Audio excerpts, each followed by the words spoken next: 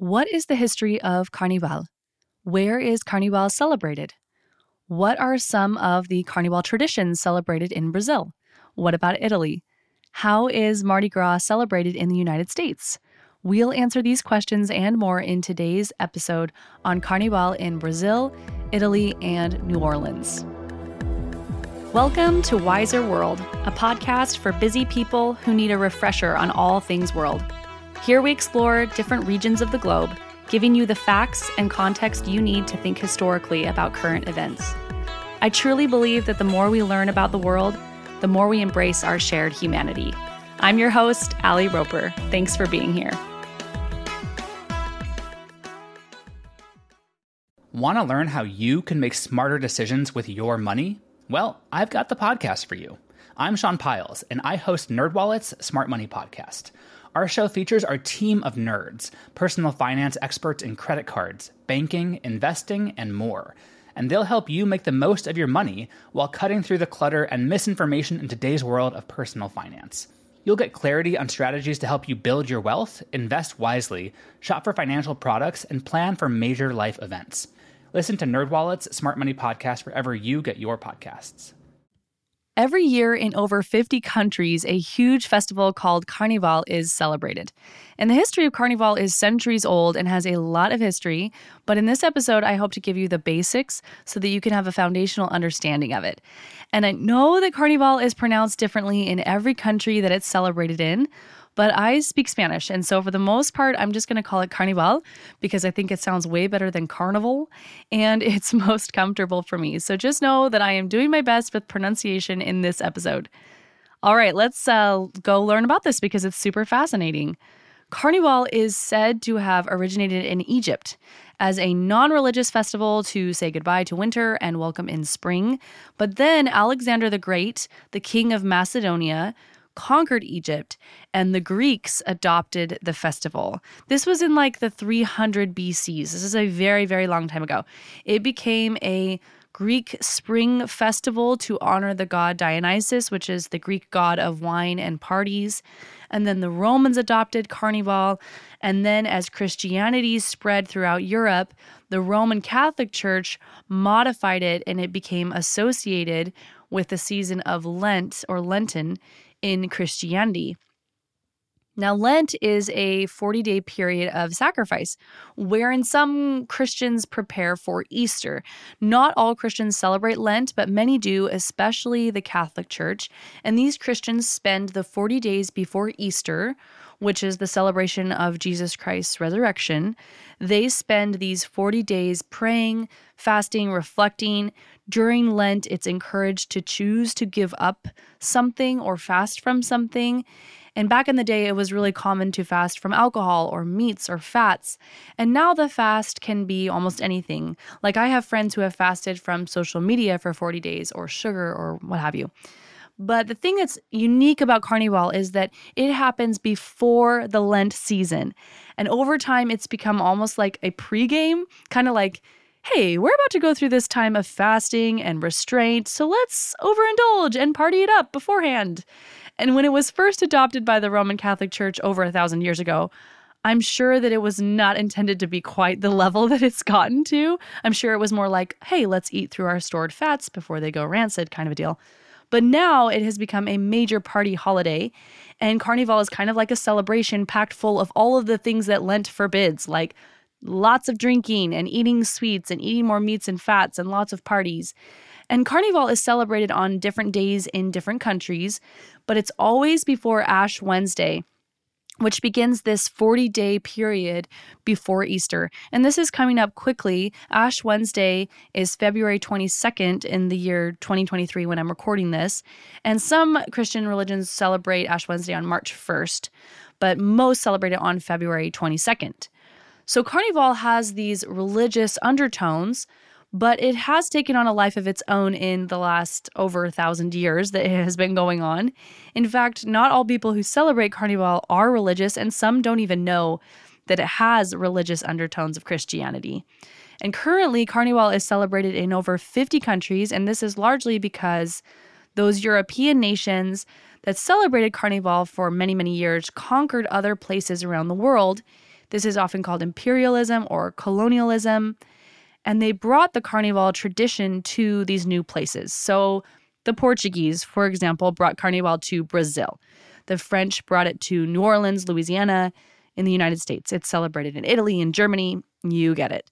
Then over time, Carnival in the new locations developed their own traditions, and now we have lots of different ways to celebrate it. As of now, the biggest carnivals are found in Rio de Janeiro in Brazil, in Spain, in Italy, in Trinidad and Tobago, which is located just north of Venezuela, just north of South America, and New Orleans in the United States. It's even celebrated in Quebec, Canada. So it's absolutely a global celebration, and each country and location has its own unique traditions. But in this episode, I want to talk about Carnival in 3 places: in Brazil, in Italy, and in New Orleans. Let's start with Brazil. Carnival in Brazil is started in the early 1700s when Portuguese immigrants first arrived. And in the 1800s, Carnival was where Portuguese royalty and the aristocracy, the rich people, would have these big balls, and they would wear masks and costumes. And it wasn't until the end of the 1800s when the working classes became more involved and would join in the parades. And throughout this time period, from the 1500s to the 1860s, millions of Black Africans were brought to Brazil to work. Much of Brazil was built by African slaves. And during the days of slavery, the Africans shared their music with the Portuguese and the indigenous Brazilians. And one particular type of music, the samba, really took off. Samba is a huge deal in Brazil, especially in Carnival, and really shows off the African heritage in Brazil. In the last 100 years, Carnival has become a 5 to 7 day celebration in Brazil. And across the country, it's very common for people to get work off. So even those who don't celebrate Carnival are not really super interested in the parties. They still go on vacation with their families often, will, get houses on the beach, things like that. It's a national holiday where social unity, the combination of classes, it's very celebrated. And in the large cities like Rio de Janeiro, which has the biggest carnival in the world, there are these huge parades. In fact, there are streets made specifically for the parades of Carnival. And these parades are led by samba schools. These samba schools have been around for around 100 years now, and they organize these huge choreographed dances, these blocks of choreographed dances to samba music. And they work all year to prepare for Carnival and to compete to win awards. Also, kind of a fun note, throughout the years, samba schools have at times choreographed dances to show their political beliefs and approval and disapproval of the government. I thought that was very interesting. Even in smaller Brazilian towns, there are usually parades for the public of some sort. And again, each area of Brazil has really unique traditions based on the local folklore because Brazil is huge, right? So the parties in the north are going to look very different from the parties in the south. In the big cities, the parades are massive. The floats are huge. Go look up some pictures. It's really a big deal. Carnival in Brazil is a unique blend of Afro-Brazilian music with European instruments, and then the clothing of the indigenous Brazilians with feathers and bright clothing. And each area of Brazil kind of has slightly different music and twists on things. The costumes in the parade are very intricate. We have feathers and jewels and bright colors. I'm sure to be a costume designer for Carnival is like a full-time job all year. And when you look up these pictures of Carnival in Brazil, just be aware, many of them show a lot of skin. So just a heads up. And people who attend the parade and aren't necessarily in it, they often dress up as well. They can dress up as anything. And in fact, it sometimes reminds me a little bit of Halloween in the United States in the sense that people dress up for this. And Carnival is not only parades, but it's also a time to party. And like I said earlier, totally indulge. So in some areas, mostly coastal cities like Rio, the parties go on for days and days, and every night there are these huge block parties. And over 400 million liters of beer are consumed during Carnival season. Beer companies love Brazilian Carnival. Lots of food is very popular during Carnival since it's summertime in Brazil. They have a lot of outdoor street food. We're talking barbecued meats, pão de queijo, which is a round cheese bread. Lots of different types of street food, very popular, but the most popular is definitely the alcohol. And ultimately, it is the biggest holiday in Brazil and a nonstop party. So that's Brazil. Now let's talk about Italy. In Italy, Carnival is called Carnevale, and it looks a bit different than it does in Brazil. The biggest Carnevale celebration in Italy is in Venice, and it's a huge winter festival. Lots of parades, masquerade balls, music, parties. The same themes of overindulgence apply in Italy, but again, without those Afro-Brazilian and indigenous influences. And Italian children throw confetti at each other. They sometimes even throw like flour and raw eggs too. It's a time of mischief. And a common saying is anything goes in Carnevale. So little boys love to do pranks during Carnival season, like elementary school kids are known for using like fart cushions or stink bombs to play practical jokes on each other. Face painting is also common. And if you've ever seen Venetian masks that are sold in Italy, these are very popular during Carnevale, along with capes as part of the costumes. In Venice, the celebrations last for 2 weeks, sometimes up to a month. People wander through the streets in masks and costumes, going from party to party, and children wear costumes, dressing up as anything they want, like Batman or a clown or fairies or princesses. Hotels will have these high-end masquerade parties, and there are private parties as well. There are parades and fireworks. In other parts of Italy, there are huge floats in the parades that are made out of paper mache. And floats can also be political in Italy. Sometimes they can be very satirical on expressing frustration with the government. And you guys, these floats, they are huge and so unique. Go Google the Carnival floats in Italy. It will blow your mind. In the town of Ivrea, which I'm sure I'm pronouncing wrong, but there is a huge orange throwing battle where tons of oranges are hurled around, and the story of that has medieval roots and has stuck in the town's folklore. So every town does it a little bit differently, but there usually is some kind of parade, there's parties and feasts, and it kind of brightens up the doldrums of winter in Italy. And food is a huge deal in Italy any time of the year, but Carnevale has its own unique treats, and every Italian area has its own unique Carnevale foods. But some of the most common are the crostoli, which are like ribbons of fried sweet dough, and they're kind of covered in powdered sugar. They look delicious. These are also called galani in Venice, and different names for different regions. Frittelle is a round fried dough, usually dipped in sugar or sometimes filled with different fillings like custards and creams. And all of the Italian foods for Carnevale seem to be like fried doughs. So they all look very delicious to me, very indulgent. Oils, again, themes of fats and indulging before the Lenten season. So that's just a little, we're going to dip our toes into Carnevale in Italy. Okay, the last area I want to cover is in the United States in New Orleans, Louisiana. And Carnival there is most often called Mardi Gras. And Mardi Gras means Fat Tuesday in French, which is the day before Ash Wednesday. And if you remember right, Ash Wednesday is when the Lenten season begins. So it's kind of like the final celebration before Lent. And a French-Canadian explorer arrived in Louisiana in the late 1600s.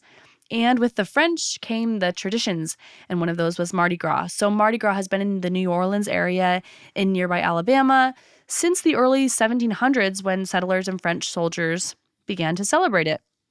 The history of Mardi Gras in the U.S. is long. It has seasons of being suppressed. But when Louisiana became a U.S. state in 1812, Carnival did become more of a tradition with costumes and parades, very similar to how the French did it. And in 1857, a secret group of New Orleans businessmen called the Crew of Commerce organized the first themed Mardi Gras procession or parade. And since then, crews are an integral part of Mardi Gras. A crew is essentially a group of people or like a club or association that puts on these huge parades of Mardi Gras. Their job is to celebrate Carnival. So they host balls and throw parties and design floats. You get it. Crews are a pretty big deal. Some allow people to join, and some are very exclusive, like you have to get sponsored to get in. Crew royalty is chosen every year, with each crew having a king or queen, and each crew chooses its king or queen differently. So lots of culture built into Mardi Gras.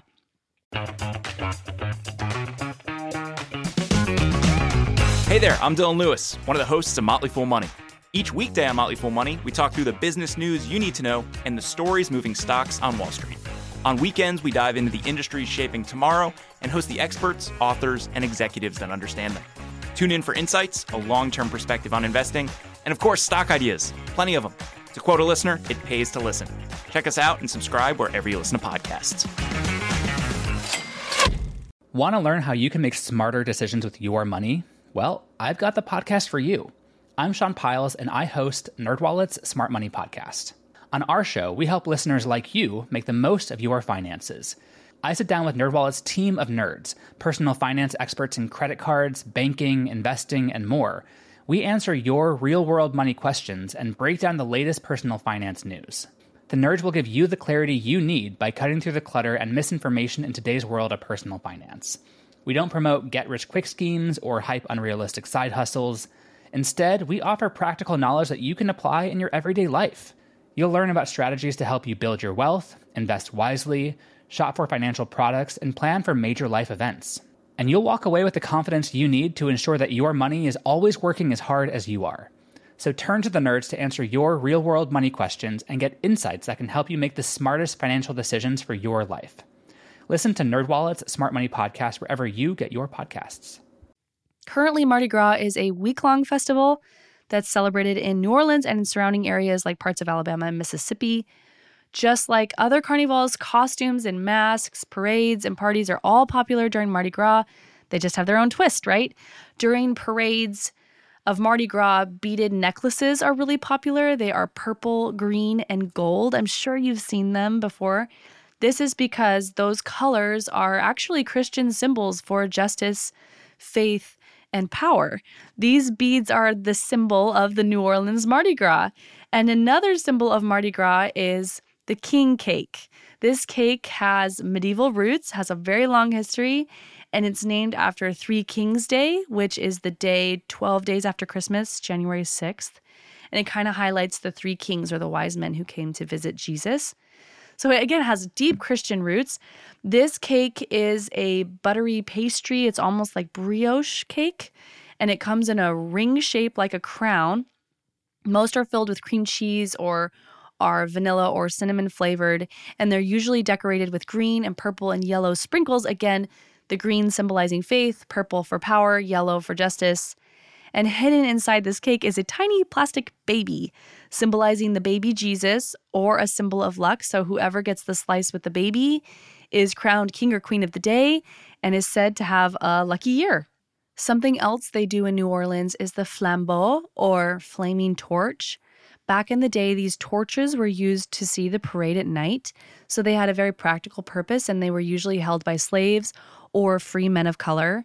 And over time, men began waving and twirling them, and the elaborate performances soon became part of the tradition. So now you can see them in many crews during the parades.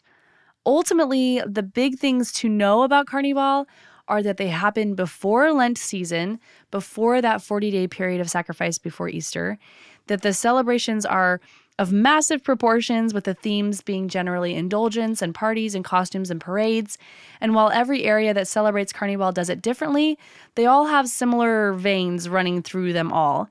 And if you're going to an area for Carnival or around Carnival time, I would recommend doing your research and learning how family-friendly it is. There's a lot of variance to it, and the research that I did, seeing different places, some are more family-friendly and some are definitely not family-friendly. So it's just helpful to know what you're getting into. It was so fun to learn about Carnival and talk about these celebrations today, and I hope you learned something new. If you did, please share this episode with someone you know. Carnival season is almost upon us, and I'll be back in 2 weeks, and let's go make the world a little wiser.